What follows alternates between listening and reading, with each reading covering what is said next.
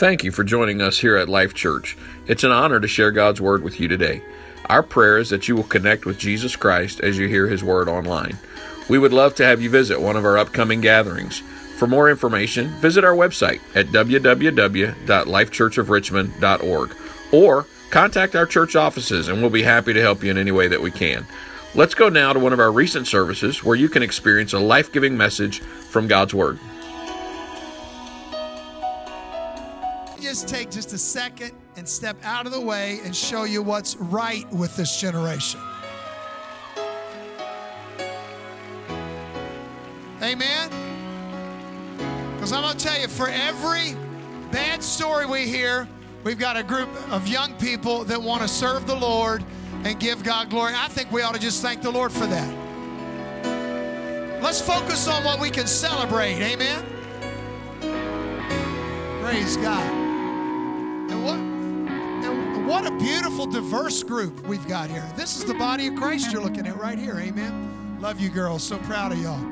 Amen. Thank you. And it helps that they did a good job singing, too.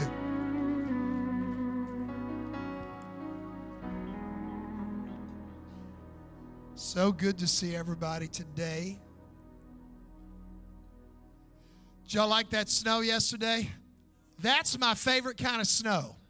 Big, giant flakes that fall for hours and melt right away. That was so nice. So nice. If you have your Bibles, you can get them ready. Proverbs chapter 23, verse 4. We're going to get ready to go there. Just want to say it's good to see everybody today in church. It was kind of a strange weather event Friday night. It was, 63? And then you get up Saturday morning and it's snowing. And I thought, you get those warm days and it kind of psychs you out. And then you wake up on Saturday and you remember, oh, yeah, it's the middle of February. It's supposed to snow in February. So we got maybe a couple more weeks. We might get a little more snow this week, too. So just keep your eyeballs out for that, all you snow lovers, all you snow haters. You got a couple more weeks. It'll be March, and you can celebrate. Amen? The month that spring arrives. What an amazing service we had last week.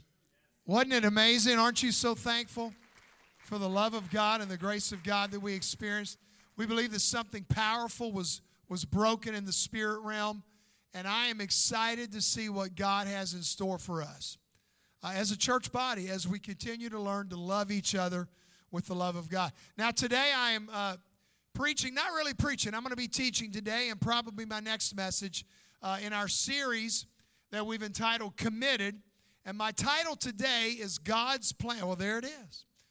God's Plan for Financial Security. So let's go to our text, Proverbs chapter 23, verse 4. Jonathan, if you'll give me just a tad bit more monitor, that would help me. Proverbs 23, verse 4. It says, do not wear yourself out to get rich. Have the wisdom to show restraint. You know what? Let me just read it from the screen. I got a different NIV. Do not wear yourself out to get rich. Do not trust your own cleverness. Verse 5. Cast but a glance at riches, and they are gone.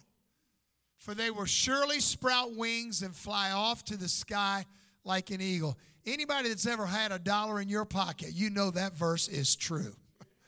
Just take a look at it. Boom, it is gone. It sprouts its wings and flies away like an eagle. Philippians chapter 4, verse 19. We're going to read from the New King James. It says, and my God shall supply all your needs. That's a promise you can embrace.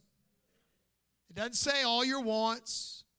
It doesn't even say all your greeds. It says all your needs. Amen? My God shall supply all your need according to His riches in glory by Christ Jesus. Amen. Financial security. Let's talk about it today. Let me start my timer here. Financial security is something that we really would all love to have. We have financial advisors. We just promoted a financial peace class. By the way, if you've never taken that class and you're free on Monday nights at 7 o'clock, I really encourage you to try it. It can be life-changing. We teach about budgets. We talk to credit counselors. We all want to live with at least a modest level of comfort. Amen? Can everybody just agree with that? Wouldn't you love to one day retire without having to sell peanut brittle to survive? Amen.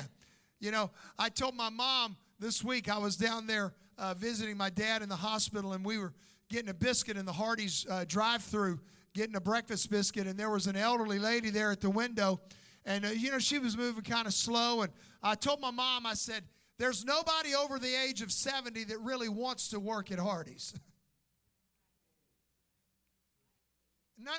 We would rather be retired. They'd rather be living comfortably. Financial security is something we all crave. Everybody wants more peace of mind.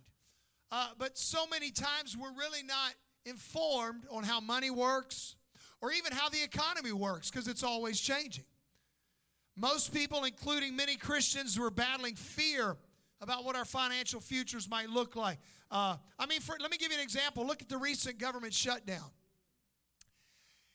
It was bad enough that people were missing paychecks, but you know what was really sad? Was that after only missing one paycheck or two paychecks, people were having to go to food kitchens to get groceries or to pay their bills. Guys, I'm going to tell you right now, missing one check and immediately going into crisis mode is not how God wants his people to have to live. Amen?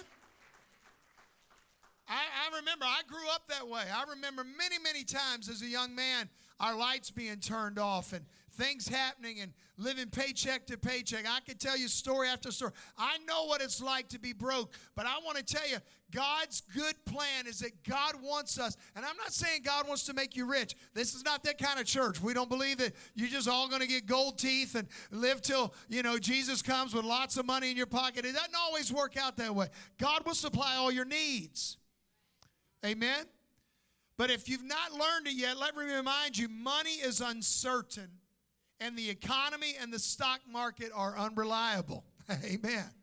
There's no guarantee that what you have today is what you're going to have tomorrow. The Apostle Paul even makes a similar point. 1 Timothy chapter 6, verse 6 through 10. And by the way, I only teach on this financial stuff once or twice a year. So if you're a guest here, I hope that you enjoy it. You're going to learn some things today about churches and about tithing and about finances. 1 Timothy chapter 6, verse 6 through 10 says this. It says, "Yet true godliness with contentment is itself great wealth. After all, we brought nothing with us when we came into this world, and we can't take anything with us when we leave it. So if we have enough food and clothing, let us be content." Now, I could stop right here. I could preach a really great sermon just on this verse about how in America, we're just not content enough with the blessings that God has given us. Come on, tell the truth. We're a bunch of greedy people, amen? We love our smartphones. We love the latest edition of our smartphones. We love all of the trappings that comes from being the wealthiest country in the world. You need to remind yourself that you are blessed just to be living where you're living in the United States of America. Verse 9. But people who long to be rich fall into temptation and are trapped by many foolish and harmful desires that plunge them into ruin and destruction. Verse 10, notice, "For the love of money is the root of all kinds of evil." Don't miss that. Not money. Some people misquote this. Money is not evil. Money is currency. Money conducts transactions. It's the love of money that can become the root of all kinds of evil. The love of money is what causes drug kings to become drug kings. It produces all kinds of evil. The love of money is what causes prostitution. The love of money is what causes a lot of sinful things that we're encountering in our world. Not money, but the love of money. And some people craving money have wandered from the true faith and pierced themselves with many sorrows. So you know what Paul is saying? Don't put your hope and security in money. Be content with the basics. Be grateful for the food that you have on the table, the clothes that you have on your back, the roof that you have over your head, the blessings of God in your life. Amen. The good news is that even in times of bad news is that we don't live by this economy. As Christians, we live by God's economy. Amen. And we've got a level of trust in Him that people who are not Christians don't have.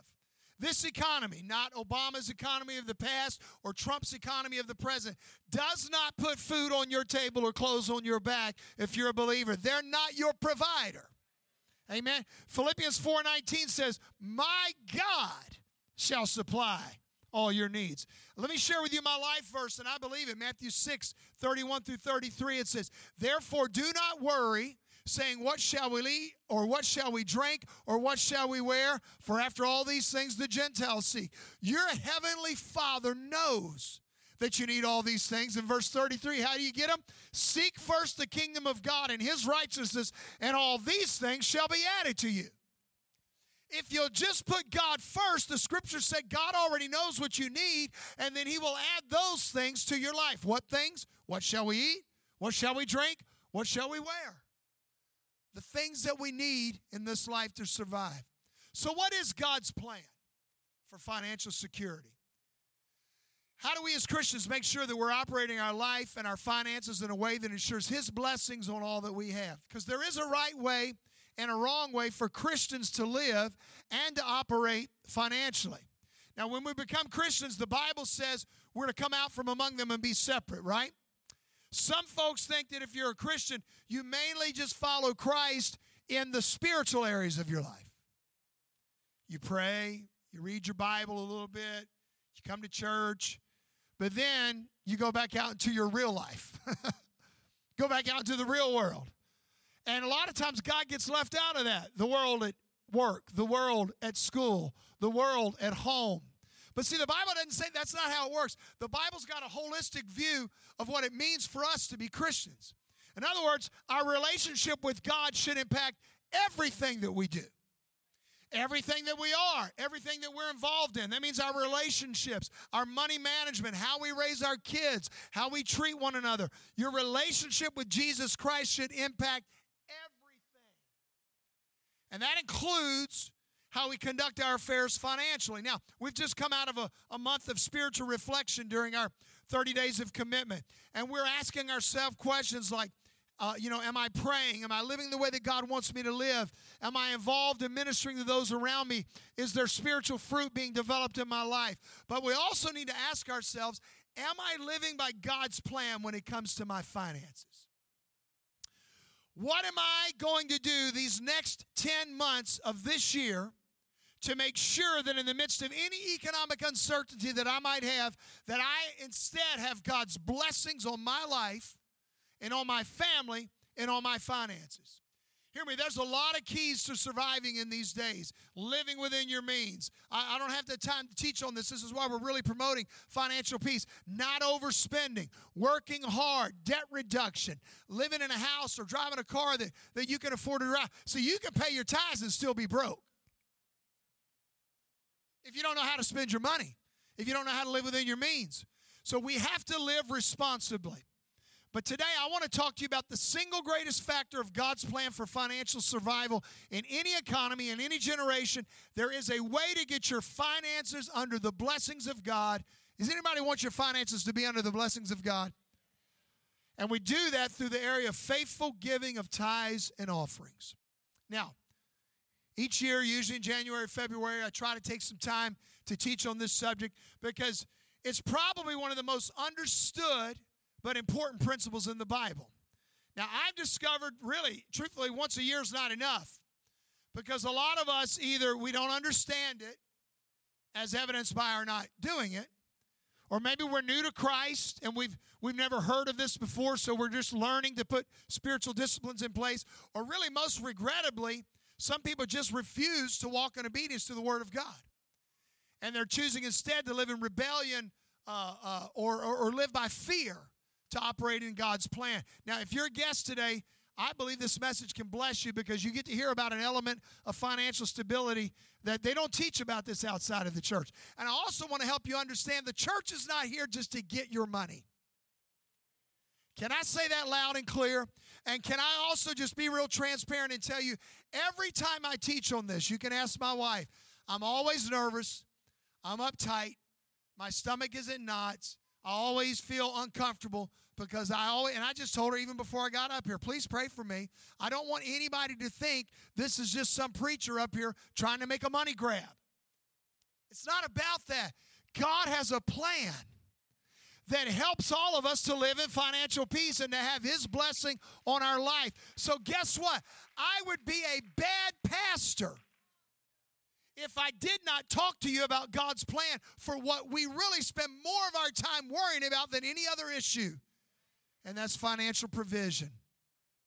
So if you're a guest, I hope that you get something out of this. If you're a member, some of us need to ask God to breathe this biblical principle for living on us in a fresh way, in a brand new way. If you're already a faithful tither, don't let your giving just be by yesterday's commitment, but let God give you a fresh commitment and revive your heart and spirit about giving today.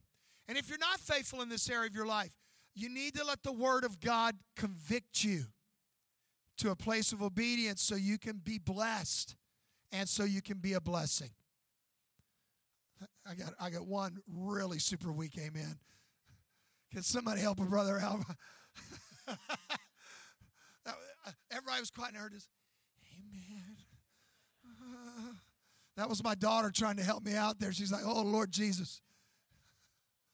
If I hear somebody say, bless him, Lord, then I'm going to know I'm in trouble. Amen.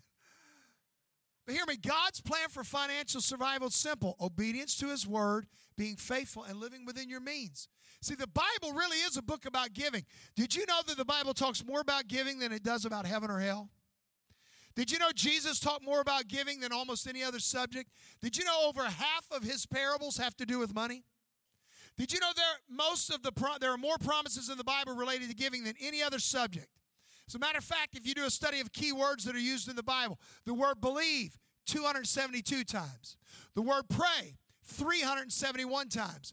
The word love, 714 times. The word give, 2,162 times.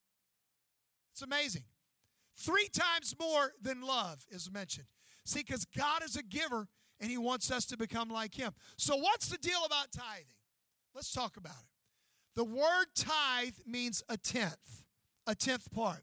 It's a word that God uses all throughout Scripture. In the Bible, God tells us that we're to give the first 10% of all that we earn back to God. And see, giving less than 10% is not tithing. I want to help you understand that. You're giving, but it's not tithing. Giving more than 10% is more than tithing and would be considered an offering. The reason why the word tithing means 10 or a tenth. Giving a tithe is giving 10% of my income or my increase back to the kingdom of God every time I have increase in my life. What does the tithe do? Well, it goes to provide ministry to the church, help to the poor, ministries to the church and the community, assistance to the needy, the church building, all the costs associated with that. Did you enjoy a cup of coffee when you came in today? Thank a tither. Amen. Do you like that chair that you're sitting in? Thank a tither. Does it feel nice to have heat in the building? Thank a tither. Amen. See, because that's what happens. Your baby's being changed in the nursery with some of the wet wipes and the diapers we got back there. Thank a tither. Amen. Because there's a lot of things that the tithe does. It's God's plan for funding His kingdom. So let me talk about why should I tithe? Here's some reasons. If you're writing notes, you can write this down. Number one, God commanded it. Leviticus 27, 30 through 32 says this. 1/10 of the produce of the land, whether grain from the fields or fruit from the trees, belongs to the Lord and must be set apart to Him as holy. Notice, there it is, real clearly. 1/10, and notice the other word that's significant. It's holy. It's holy. Verse 31, if you want to buy back the Lord's 10th of the grain or fruit, you must pay its value plus 20%. Count off every 10th animal from your herds and flocks and set them apart for the Lord as holy. I don't want you to miss this. The passage says the first 10th is holy. Now, we could just stop right there. God could have said 90%. He could have said 50%. He just said 10%. Simply because He says it, we ought to want to obey it. But He says that part is holy. That means it belongs to Him. Now, let me mention a common objection that I hear often as a pastor. People say, well, tithing is not taught in the New Testament. It's just Old Testament law. But in fact, did you know that the tithing was established before the law was even given? Tithing predates the law of Moses. The law was first established with Moses. God established tithing 400 years before Moses was even born. It's not part of Jewish law. It was a life principle that began with Abraham before the Jewish nation even became Israel. Well, in the New Testament, Jesus does validate the tithe, but it is true that there's not anything specifically mentioned about tithing after that mention from Jesus. Plenty on giving, but nothing on tithing. Well, first of all, let me say this. Jesus validating the tithe is all I need. That's all I need. But secondly, the truth of the matter is this. Every New Testament of the giving, every example goes beyond the tithe, not falling short of it. See, there's a timeless truth here behind the concept of giving God our first fruits. Proverbs chapter 3, verse 9 through 10. Look what it says. Honor the Lord with your possessions and with the first fruits of all your increase. So your barns will be filled with plenty and your vats will overflow with new wine. Now don't miss this verse. This is really important. It's the key to God's plan for financial security. You might be able to even see it clear if you read it in reverse. How many of you want your barns to be filled with plenty and your vats to overflow with new wine? Now obviously we don't have barns and vats, but it's talking about what you have. Don't you want it to be in abundance? Then how do you do it? You honor the Lord, verse 9, with your possessions and with the first fruits of all. Notice that word all your increase. There it is. That's God's plan. Put Him first. He will take care of you. If you honor God first, you're bound and you're with the blessings of His word. The tithe is the minimal measure of those first fruits. Read it in the scripture. So the question we really ought to be focusing on was tithing just for God's Old Testament covenant people, but the question really should be, why would God expect His new covenant children to do less? See, Jesus always raised the spiritual bar. He never lowered it. So God, do you really expect less of me, who now has your Holy Spirit living inside of me, who actually lives in the wealthiest society in human history? Do you expect less from me than you demanded from the poorest Israelite? I don't believe so. God commanded it. Here's your second reason you should tithe. Tithing demonstrates that God has first place in my life. First place. Look at Deuteronomy 14:23 from the Living Bible. I love it in this verse. It says, the purpose of tithing is to teach you to always put God in first place in your life. To always put God in first place in your life. Amen. You see, I can say God has first place in my life, but did you know there's two things that you can look at that will always tell you what is first place in your life? It's real simple. Look at your calendar and look at your checkbook. I'm not even talking about money right now. I'm not even talking about tithing. You want to know what's important in your life? Look at your calendar and look where your money's going. That'll tell you what's most important in your life. And for some of us, you might say, well, that's family. Look at my checkbook. I'm paying bills. Look at my schedule. I'm at work all the time. Look at my free time. I'm with my kids. That will communicate what's first in your life. So the way I use my money and the way I use my time really indicates what's first in my life. So the question is God going to be first, or is school first? Hobbies first? Dominion power first? See, when you look at your checkbook, is God first or is the student loan first? Is the credit card bill first? Is the car payment first?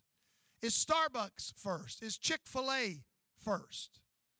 Chick-fil-A is right on up there. Woo! Hallelujah. Country style is right up there. But what's first? See, let me just tell you, this church was built on the backs of people who not only said God was first in their life, they put God first in their life. And I want you to know, if Life Church is going to continue to influence our society and fulfill our mission, we all have to put God first, not only with our mouth, but with our money. Amen? Here's the third reason tithing is still important. Tithing reminds me that everything I have was given to me by God.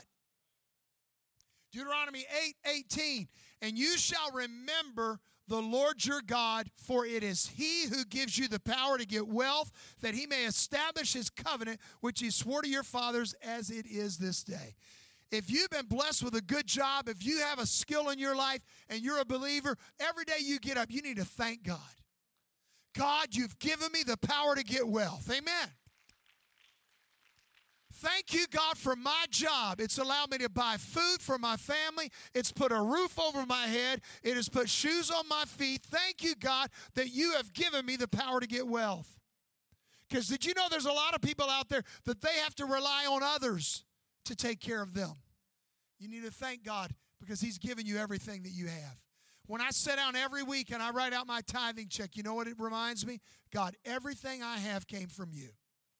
If it wasn't for you, I wouldn't have anything. God gives us the ability to be blessed. Writing that tithe check, well, I know I'm dating myself. I'm still a guy that writes checks.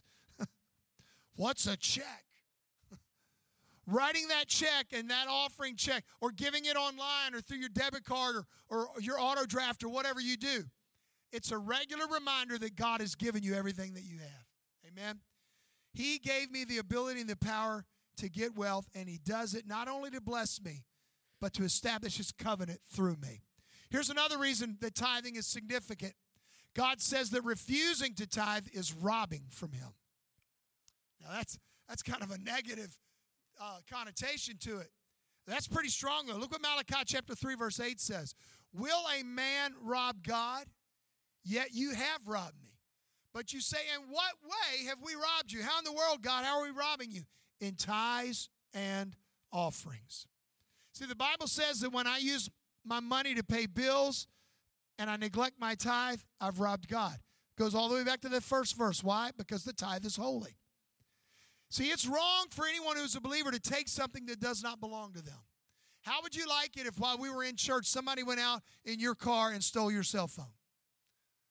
Or took your camera?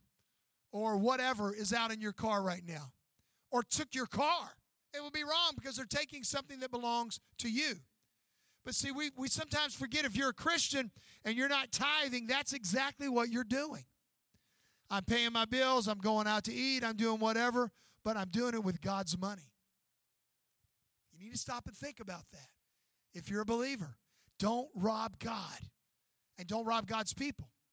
Amen. Tithing gives God, here's another reason we should tithe. Tithing gives God a chance to prove himself to us and to bless us. Let me read Malachi 3, 9 through 10. It says, you're under a curse, the whole nation of you, because you are robbing me. Bring the whole tithe into the storehouse. Now check this out. That there may be food in my house. Test me in this, says the Lord God Almighty. And I love this part. Look, and see if I will not throw open the floodgates of heaven and pour out so much blessing that you will not have room enough for it. Now, don't look, it says bring the whole tithe to my house. Not a half of a tithe, not a third of a tithe. Bring the whole tithe. And then he says, test me in this. God says, I want you to put me to the test. This is one of the most amazing promises in the Bible. God actually offers you a challenge, and he says, I dare you. Test me. Prove me. Start tithing and watch what happens. He not only makes a promise to bless you with more, but he promises to protect what you already have. Look at Malachi 3:11.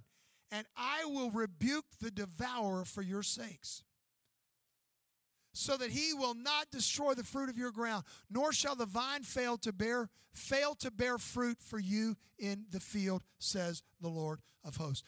There's so many of us that could come up and share testimonies about how God gave your car extra life. God healed your transmission. God did all kinds. I mean, I'm telling you, I've got appliances. I've got a washing machine that I can't even remember when I bought it. It's so old. I think I bought it when we bought our first house. That thing is still running. Yeah, there's just a lot of things that God does every day of your life. The little blessings that he pours out. Rebuking the Maytag devourer. Rebuking the Honda devourer. I'll never forget when I was a teenager, I had a little Honda Accord Civic. I'll never forget, I've told the story before. I didn't have any money. I was tithing. I was a teenager. I was working at a steak restaurant. I started out as a dishwasher. I ended up on the grill. And I was just getting my hustle on, doing everything I knew to do. I had this Honda, and the transmission went out on it. I was still able to drive it, but it was jerking around, and I couldn't get it in gear, and it would only. And I went to a guy who worked on cars, and he said, "Man, your transmission is shot. You can still drive it right now, but sooner or later, it's just going to completely die, and you can't move anywhere." I said, "Well, how much is it going to cost to get it fixed?"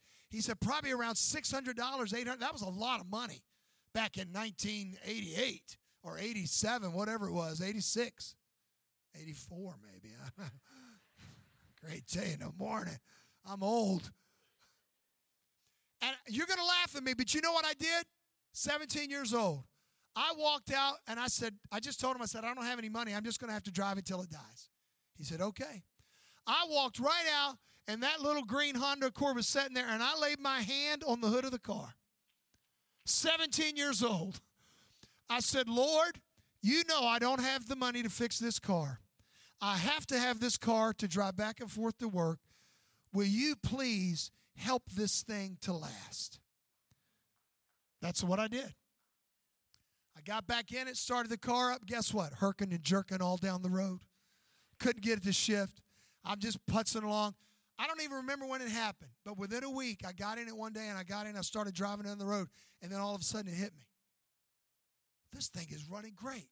I'm shifting. I had a 5-speed back then. Man, I was shifted down in 5th gear. I was like, man, this thing. And you know what? That car ran for 3 more years. I never fixed the transmission. When I sold it, I said, Lord, bless whoever else gets this car. That's just one teeny tiny example of rebuking the devourer. And you know what? I fully believe. Now, guess what? I've had cars that broke down on me, and God didn't heal them. I've driven stuff, and it's like blow up, like, oh, man, okay, no praying for this one. You need to put this one in the ground. It's gone. So it doesn't always work specifically on specific situations, but guess what? I have never been forsaken from that time till now. I've got food in my cabinet. I've got clothes on my back. I have never paid a bill late one time in my entire life. I'm not bragging. I'm telling you, God has always made a way, amen? He's always made a way. God is good, and He takes care of you. He says, prove me, and He does. What should I tithe? Let me try to hurry here. Let's go back to Proverbs chapter 3, verse 9 through 10. You should tithe the first of all your increase. Everybody say first. Notice what it says. Honor the Lord with your possessions and with the first fruits of all your increase. The Bible makes really clear I should tithe off the first part of what I earn.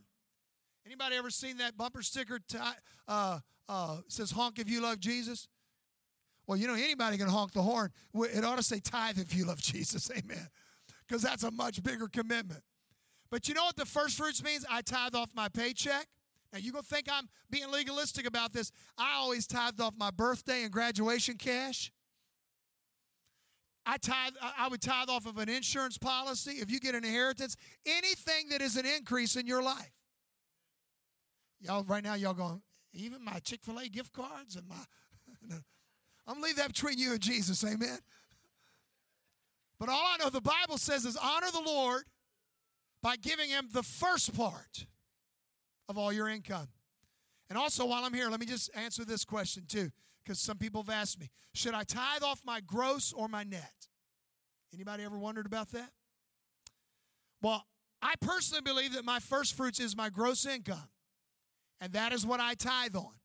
Now, tax rates change, as evidenced by the recent changes. Some folks are real happy with it. Some folks are. I almost laughed. In 2018, everybody was so excited. Everybody's clapping. Woo, I get more money in my paycheck. Every week, everybody's getting more money in their paycheck. We're all excited 2018, and then we file taxes in 2019. Like, where'd all my tax check go? Where'd my big refund go? In your pocket last year, every week, with your check? So, see, we don't always understand how it works. But pre-tax dollars are your dollars. Ask anyone who works for themselves Ask anybody that owns a business. See, sometimes you don't even know what you've made until the end of the year. Taxes are a bill that we pay just like other bills. Now, I'm going to just say this. If that is not your conviction, I'm not here to browbeat anybody or beat anybody down. Here's all I would say. I would encourage you to pray about that. Ask the Lord to speak to you and just simply ask him, God, what are my first fruits? And whatever he tells you, obey it. Is that fair? Amen? 28 years ago when Robin and I got married, we had that commitment right up front to live this way because we started it when we were kids. And by the way, teach your kids to tithe. If you have children living at home, teach them to tithe. Divide the money up. Give them 3 little envelopes. Give, save, spend. It's a visual way for them to say. If they get something, show them. We take one of these out of the 10 and we give it. We do something with it. It's a great way to teach your kids. And we've always said, whether anybody else gets paid or not, God's going to get paid first. Every time, all the time, on time. Amen? Because I owe everything to him. Everything to him. And this is just me personally, I make sure that the first check that I write every week after I get paid is my tithe check. I can have a whole stack of stuff that I'm going to pay, and guess what I do? I always, mentally for me, I write the tithe check first, and I say, God, this is my first fruit, and it's going back to you. Thank you. And thank you for giving me provision to take care of this stack of stuff. In Jesus' name. It's a tangible reminder.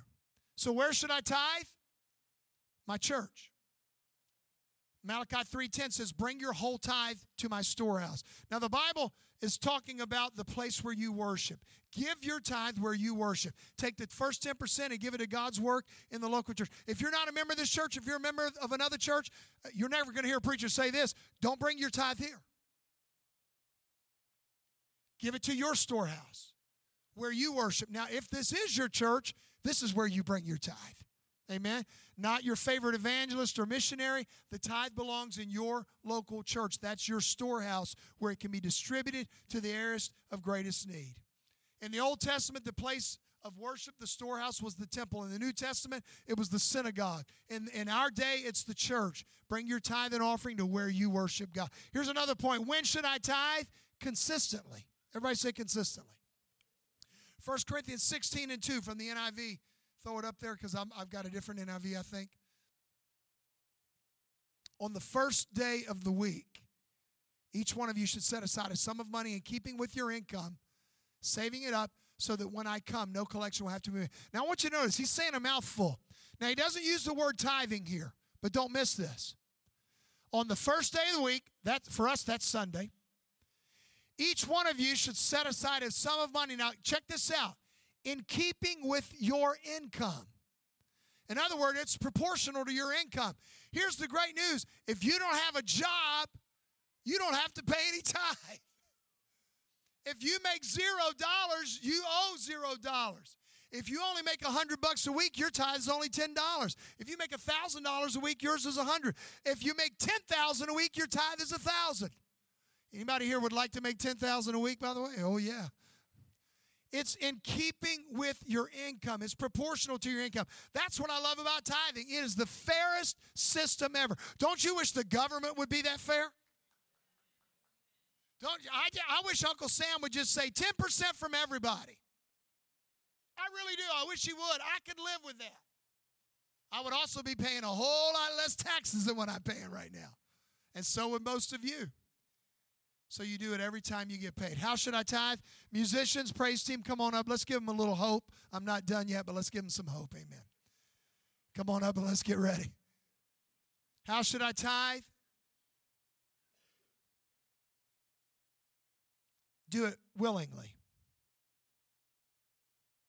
When God looks at our giving, you know what? He's not impressed with the amount. He's not. He doesn't look at the amount you give. He looks at your spirit and your attitude. He looks at what's left over in proportion to what you gave.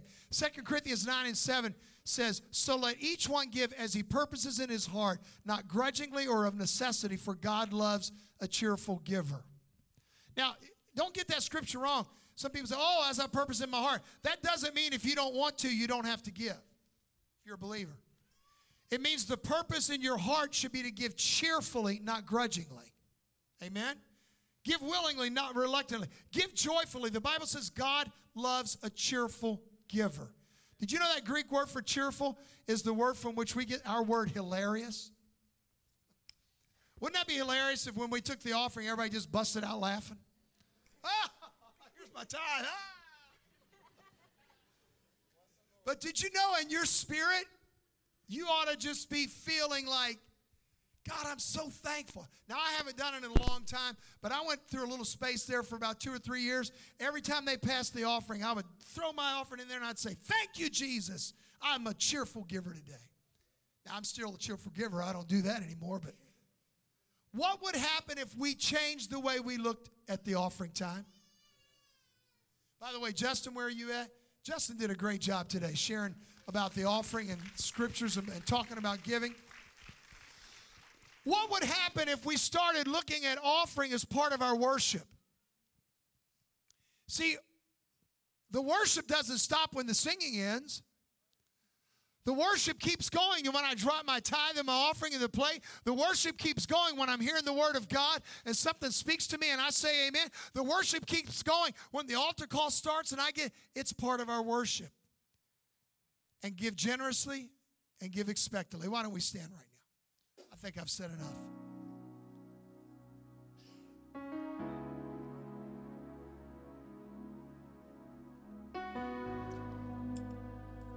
Second Corinthians 9 and 6. Throw that up on the screen if you will. I'm going to close with this. It says, but this I say, look at this principle. He who sows sparingly will also reap sparingly. He who sows bountifully will also reap bountifully. It's kind of like a farmer who sows seed. You know what? If a farmer has a tough crop last year, he's only got a certain amount of seed. You know what? He doesn't say, I can't afford to plant this seed because I don't have very much. He can't afford not to plant that seed. He's got the choice. Either I'm going to eat all this seed myself or I'm going to plant it so that I can see a harvest to come. Now, he can eat it, but it might be his last meal. Or he can plant it. And you know what the farmer does? He plants it. Why? Because he expects it to bring a return. Now, if I could just be real candid, some of you are struggling right now, and the reason is you're eating all your seed. You're eating all your seed instead of sowing God's portion of it back into God's kingdom. Don't miss that. Some people say, I can't tithe because I'm broke. But here's the reality. If you're a believer and you've been a believer long enough to be giving your life consistent, you're broke because you're not tithing. I'm not trying to be mean or ugly about it. But if you are serving the Lord and you've been a believer for a while, it's a discipline you want to step into so God can unleash His blessing on your finances. I've said it before, I'll say it again, and it's not original with me. I would much rather have a blessed 90% than a cursed 100% every time. Amen? So what is God saying? If you want to harvest, you've got to plant. And then that scripture even goes a little bit further. He says if you want a small harvest, what do? Sow sparingly. If you want to reap sparingly, sow sparingly. But then he says, if you want to reap bountifully, sow bountifully. Bountifully. Jesus says it's more blessed to give than to receive. And we all know that there's really only two types of people in life. There's takers and there's givers, right? But the happiest people in life are not the takers. Happiest people in life are the givers. You know, when we honor people, we don't honor people who take, do we? We always are honoring people who give themselves away or give their resources away or give their everything. We honor givers. Carl Menninger said this. He's one of the top psychiatrists in the nation. This is what he said, and I quote, "Giving is a criterion of mental health. Generous people are rarely mentally ill." He said, the more healthy you are, the more unafraid you are to give away.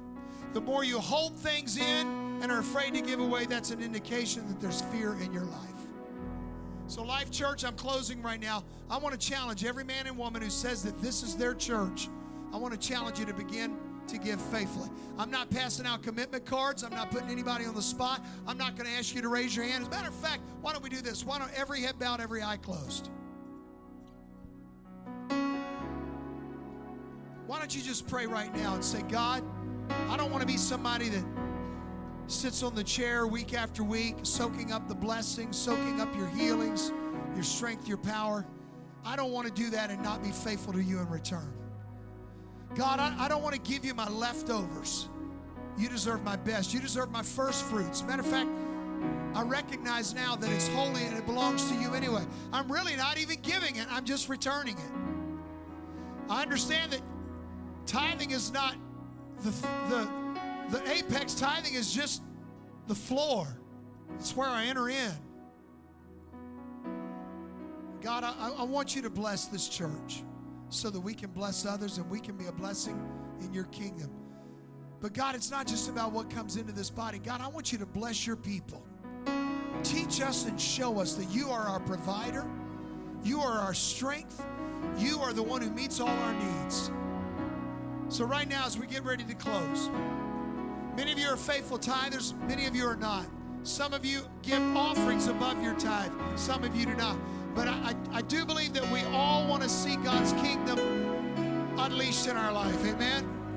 So here's what I'm going to do. I'm going to ask you, if you're a tither, I'm going to ask you to step out from where you are.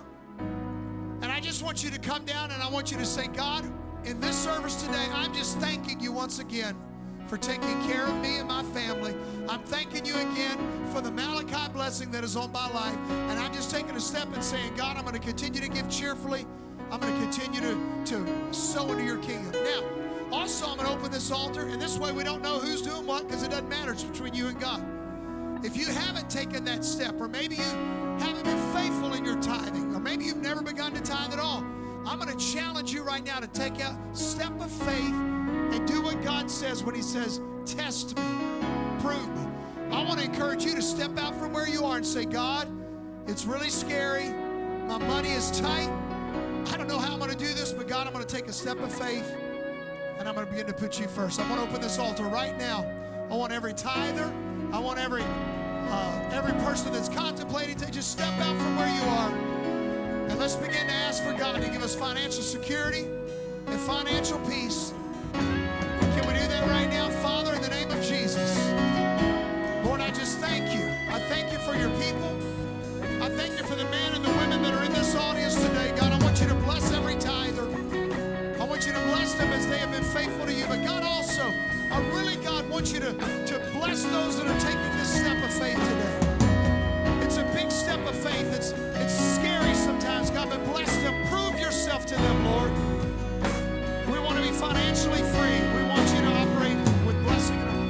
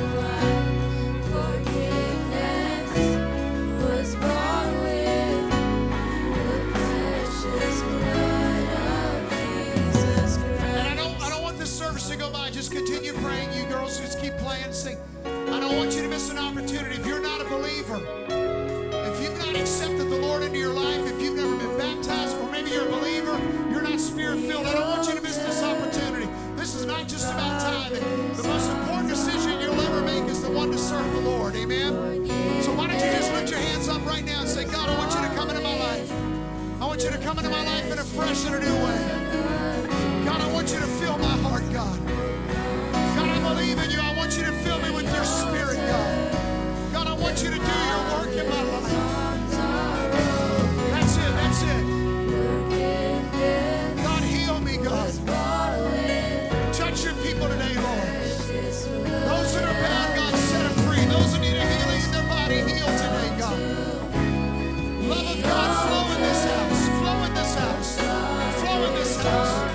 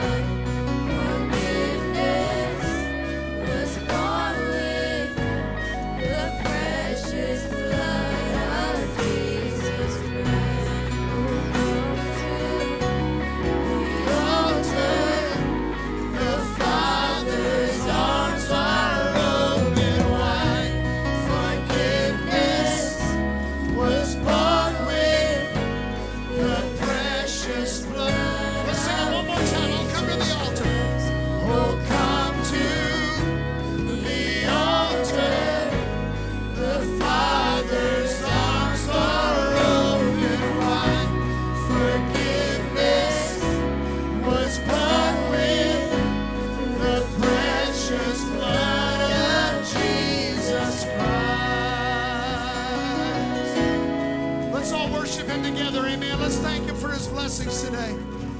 God, we love you. We worship you. We bless you, mighty God. We thank you so much, Lord. We thank you so much for your provision, your goodness. And we ask you in Jesus' name, Father, I pray right now for those that have taken a new step of faith, for those that have recommitted themselves today, God, and even for those that have been faithful, God, just to remind us how blessed we are to have you conducting and overlooking our affairs. I pray right now, Lord, a Malachi blessing on every tither, on every person that gives above their tithe, their offerings, their missions, those that support works outside of the storehouse, God. I pray that you would bless them. God, use us. We are your hands and your feet. Lord, I pray a blessing, God, that you would prove yourself and show yourself strong with good jobs, with raises, with financial provision, with miraculous provision. God, I know you can do it. God, we rebuke the devourer right now by the authority of the name of Jesus. And God, we walk in your authority as faithful believers. We ask it in Jesus' name. In Jesus' name. Everybody said in Jesus' name. Amen. As you go out here today, remember that you're blessed. Hug somebody's neck. Show them the love of God. You're dismissed. In Jesus' name, have a great day in the house of the Lord. Amen.